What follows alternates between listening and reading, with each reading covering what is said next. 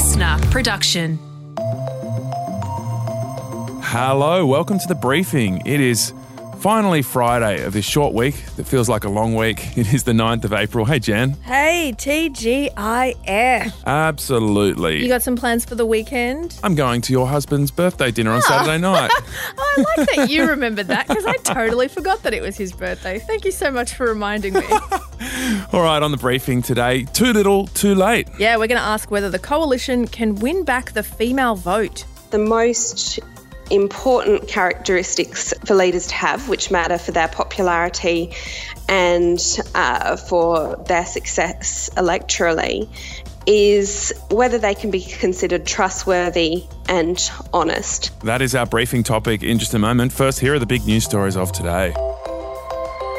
So there's been a big development in our vaccine rollout. Young and middle-aged people will be encouraged not to get the AstraZeneca jab due to blood clot concerns. At the current time, the use of the Pfizer vaccine is preferred over the AstraZeneca vaccine in adults aged less than 50 years. That was the Chief Medical Officer, Dr. Paul Kelly, speaking there in a press conference last night. He was joined by the Prime Minister, the Health Minister and the Health Department Secretary. So clearly a significant announcement here. The PM said that the Australian Technical Advisory Group, this is a group of experts that advises the Health Minister on vaccines, the PM said they'd spent 2 days considering the evidence for a link between people receiving the AstraZeneca jab and developing blood clots. We're being very clear about what the very low level of risk is here. It is rare, but a serious risk for those who can find themselves in that situation.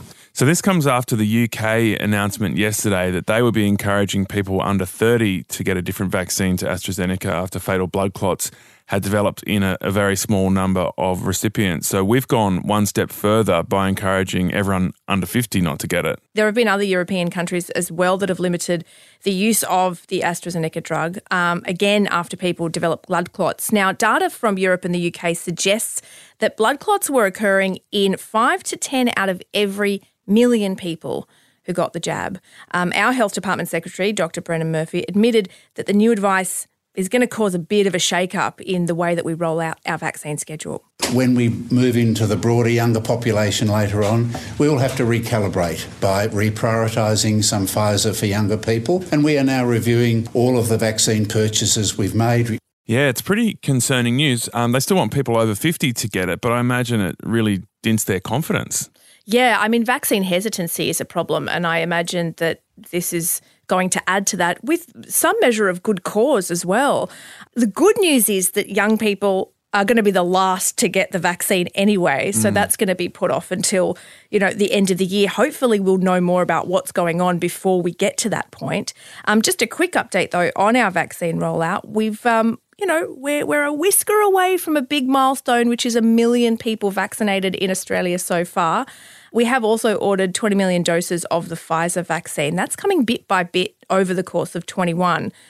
But the full 20 million shots won't be received until the end of the year. Well, there's a terrible track record on importing vaccines, as well as a terrible track record on producing our own in terms of numbers, and now add this to the mix. Well, Greg Hunt says that Pfizer's been delivering stuff on time and they've been very happy with them. The issue is with AstraZeneca and the Europeans wanting to keep the drugs for themselves. So maybe it's a bit of a different situation with Pfizer. Lots of what Greg Hunt has said hasn't come true. That's also true. This is a shambles. And it's interesting that Australia's taken a stronger position on the UK than this. The cynic in me wonders whether they're sort of saved by the bell, where we weren't going to have much of the AstraZeneca vaccine anyway because we're struggling to import it, struggling to produce it in the volume that we'd planned. Be interesting to see where we go from here.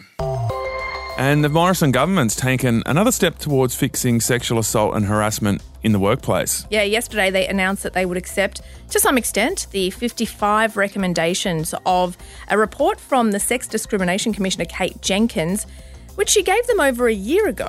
One of the key changes will mean politicians and judges will be able to lose their job for sexual harassment in the workplace. Yay. Yeah, and also that they are liable should it happen in their workplace, just like the rest of the population. We will be subject to the same law as anybody else, which means you will be subject to the same consequences. That was Federal Employment Minister Michaelia Cash speaking yesterday.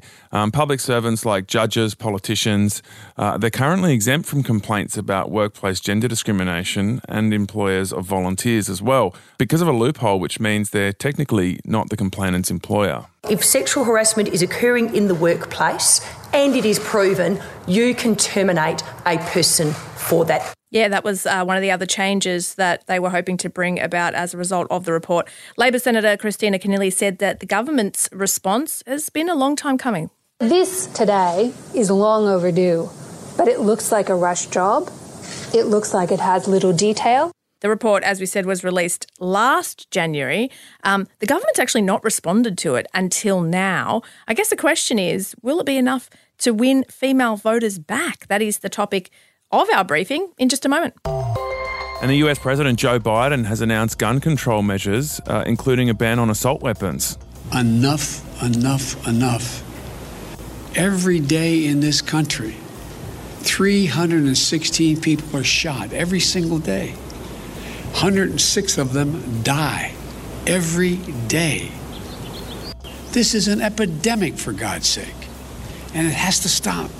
Yeah, there have been 2 mass shootings in the last few weeks. 8 people died at massage parlours in Atlanta, Georgia, and 10 people were killed at a grocery store in Boulder, Colorado. So 11,000 people have already lost their lives to firearms this year in the US. Joe Biden said it's an international embarrassment, and he called on Congress to pass these gun control bills that he's introducing, and it includes a ban on some of the most popular guns in the US. We should also ban assault weapons and high-capacity magazines in this country.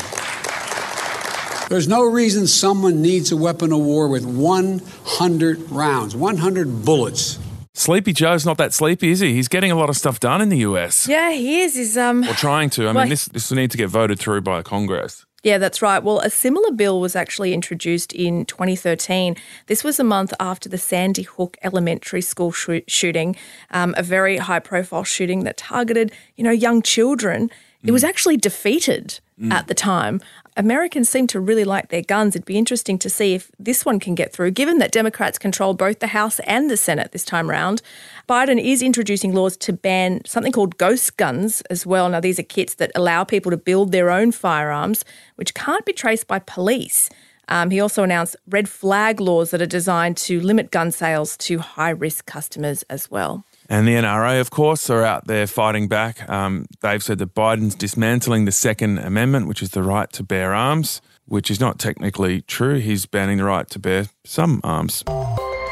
And an investigation into the 1979 Luna Park ghost train fire could be reopened. The New South Wales Premier, Gladys Berejiklian, said her government is considering a second inquest into the fire that killed 6 children and 1 adult. We've heard the plight of families and I can confirm that relevant parts of the New South Wales government are considering that. Now, this comes after the ABC commissioned a 3-part documentary, Into the Blaze. We actually spoke to the host of that documentary, Caro Meldrum-Hanna, in mid-March. She told us that she suspected the fire was deliberately lit. Now, this all happened in a period of time where corruption was absolutely rife in New South Wales, particularly from your street-level uniformed constable right up to, allegedly, a High Court judge. So the sources in her documentary claim that notorious crime boss Abe Saffron ordered bikies to start the fire. Yeah, it's worth noting it was blamed on an electrical fault by police at the time. The first inquest into this actually ended with an open finding. Yeah, and when we interviewed Caro, we put the question to her, if you're going to reopen these tragic stories for the sake of a documentary, and they're produced in a way that is a little bit entertaining, this true crime genre, you want to have an impact on the actual story so that you're not just sort of dredging up people's trauma just for entertainment. And she assured us at the time that this was really going to drop the bomb, this documentary. So it's really, really good to see that now that that's happened, they're actually considering reopening the investigation, because the family members who lost people in that fire are still hurting from this and still feel like justice hasn't been done.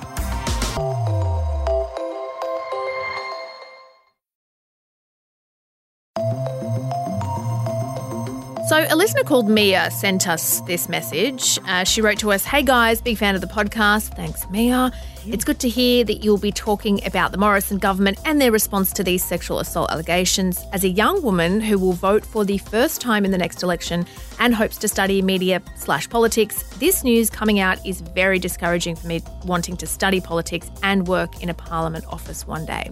The culture of misogyny and incompetence of our Prime Minister to take appropriate action is a disgrace and guarantees that I will not vote for the Liberals in the next election. Wow, strong message there from Mia. Thank you for that. And the point she's raising is going to be the subject for today's briefing.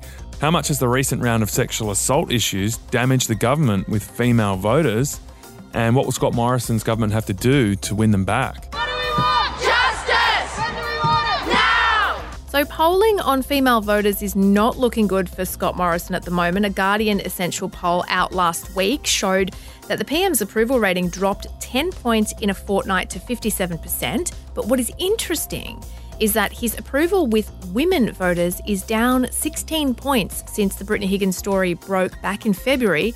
With male voters, however, his approval rating has remained relatively unchanged. Yeah, so there are a number of missteps the Prime Minister's made that could be responsible for that massive drop in approval with female voters. Here are some of them. Jenny and I spoke last night and she said to me, you have to think about this as a father. Not far from here, such marches are being met with bullets. You'd be aware in your own organisation that there is a person who has had a complaint made against them. This has taken me deeper into this issue than before. Where have you been? So in the last few weeks, the coalition's tried to take substantial action to address some of these concerns.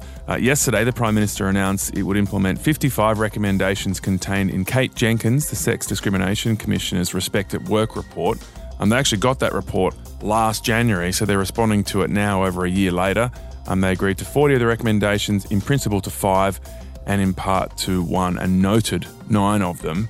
The most notable was that politicians and judges would face the same sexual harassment workplace laws as everyone else. There was also the cabinet reshuffle last week. They promoted more women into senior roles. He moved Christian Porter out of 2 of his ministries, including the role of Attorney General. He also appointed a new Minister for Women's Safety, Anne Rushen, who's convening a forum on women's safety in July. And he's also said he's open to the idea of gender quotas. So to get a sense of how much those steps have changed female voters' minds, we actually went to the street and just asked a few random female voters. He's putting women there to make us feel happier, which it doesn't. It's sure the equality of man and woman, and women can have power. It means women have more voice. I just think it was a reactive move from the Liberal Party. No matter what they do, I still don't really care. It doesn't matter who's at the face of it. It's all the same. It's all the same shit, ultimately, I think.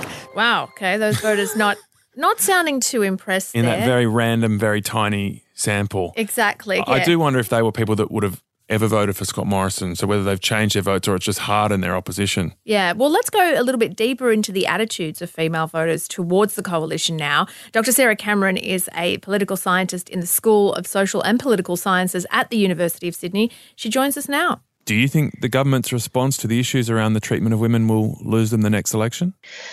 What we've seen over time is that the Liberal Party has been losing the support of women. So back in the 1990s, the Liberal Party actually had more support among women than men.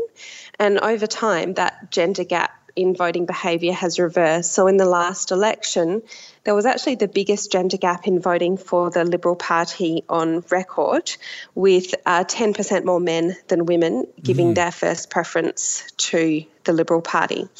So there's that long-term trend that the party would be aware of, and the events of the last couple of months have the potential to further exacerbate that gender gap in voter behaviour. That said, elections are often determined by the most salient issues of the time. So the government has actually had a huge amount of support over the past year because of the COVID pandemic and Australia's relative success in handling the pandemic. They had a huge boost in approval ratings as a result of the pandemic. And so what the most important issues are at the time of the election will play a role in determining the result. Really interesting that you paint a longer-term trend of female voters turning away from the coalition. If you think back to the last election, there were a range of gender-related issues there as well. The treatment of Julia Banks, the former Liberal MP, Julie Bishop as well. So I think it's really interesting not just to think about this current crisis that the government's facing. What are those deeper trends that have been driving female voters away for some time? Well, There's been a number of factors that have transformed the relationship between gender and voting in Australia. As back in the 1990s, the Labor Party had an advantage among men, the Liberal Party had an advantage among women. So back in the early 90s, women were similarly underrepresented in both the major parties. Just 13% of parliamentarians in 1990 were women. And what we've seen since then is that Labor has dramatically increased their proportion of women in Parliament, reaching 47% at the last election, and that was achieved through party quotas. The Liberal Party, on the other hand, has made much slower progress, reaching just 23% at the last election. So there's factors both in the electorate and in the parties that have underpinned this reversal of the gender gap in voting behaviour. What do you think is the element that is really changing female voters' minds in this recent round of scandals? People evaluate leaders on different characteristics. And in the last election, Scott Morrison actually did a lot better than Bill Shorten. What we see over time is that the most important characteristics for leaders to have, which matter for their popularity and for their success electorally, is whether they can be considered trustworthy and honest. So anything that raises issues about whether this is a leader that you can trust is potentially damaging for the government. We're talking about general attitudes in the population towards women. We're talking about violence that happens in people's private homes. Do you think voters understand what is and isn't within the direct control of the federal government? Obviously, they can provide more leadership on these more attitudinal and cultural factors. But do you think when people go to the ballot box, they take with them a true understanding of what is and isn't in direct control of our federal politicians? Voters are looking for leaders to show leadership.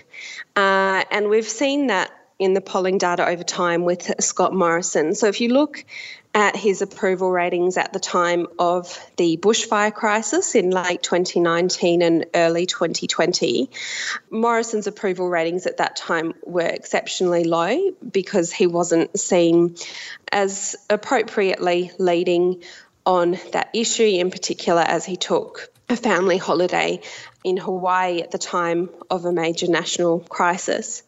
And then with the COVID-19 pandemic, that trend turned around with exceptionally high approval ratings for Morrison that really persisted from the beginning of the pandemic up until recently with the Brittany Higgins allegations in February. Why do you think the male approval rating of Scott Morrison hasn't changed? Yeah, good question. And I mean, I don't know. This is an issue that has resonated with women more so than men, and that's presumably part of the challenge to be addressed. A lot of the conversation in the media might focus on, a range of issues like social issues, but when it comes down to it, people vote about putting food on the table and having a job and those financial issues, basically. I mean, what do you make of the priorities that voters have?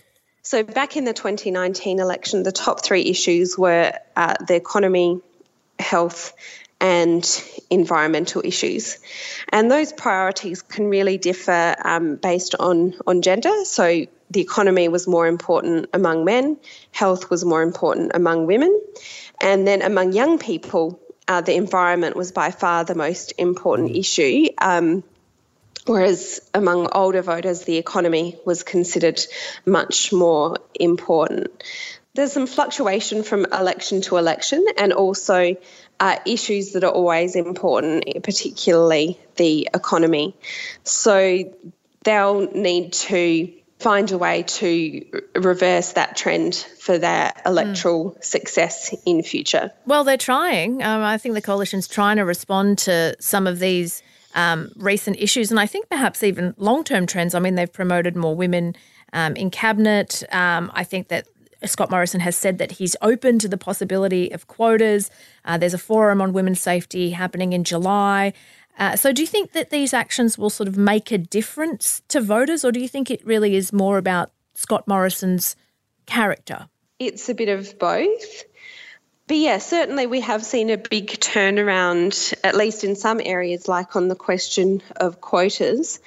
Really quite unusual to see many senior figures in the Liberal Party open to the idea of electoral quotas. That highlights that they are seeing this as a concern for their electoral prospects at the next election. So they're certainly making some changes, if not all the changes that people would like to be seeing on the issues that have come up over the last couple of months. So that was Dr. Sarah Cameron, who's a political scientist at the School of Social and Political Sciences at Sydney Uni.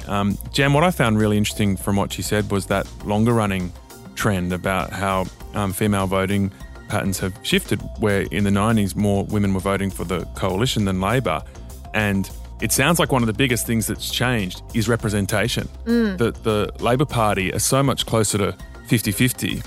And that could be the real clincher here, because if there are more women involved in these responses that Scott Morrison has made mistakes on, the empathy would have been so much easier to display. The understanding would have been so much better. Less of those mistakes would have happened. Maybe that's why Scott Morrison has hinted that he might, in fact, support quotas for his party.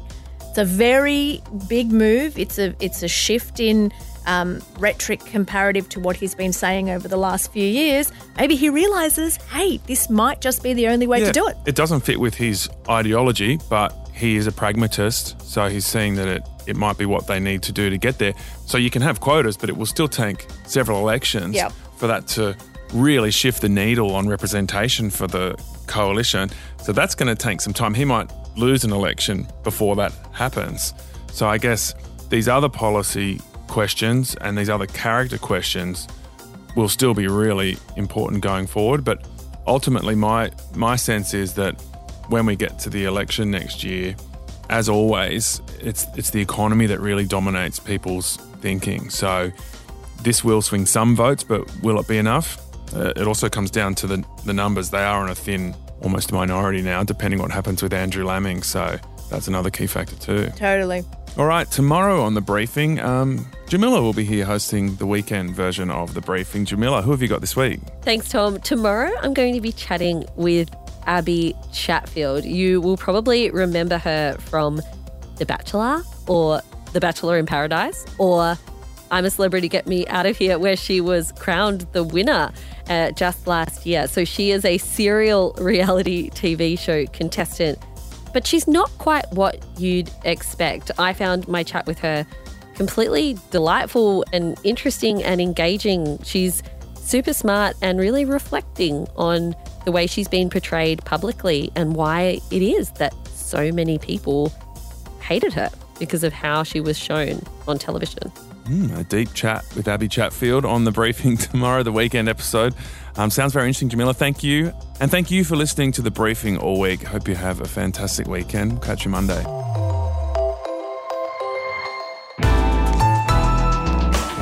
Listener.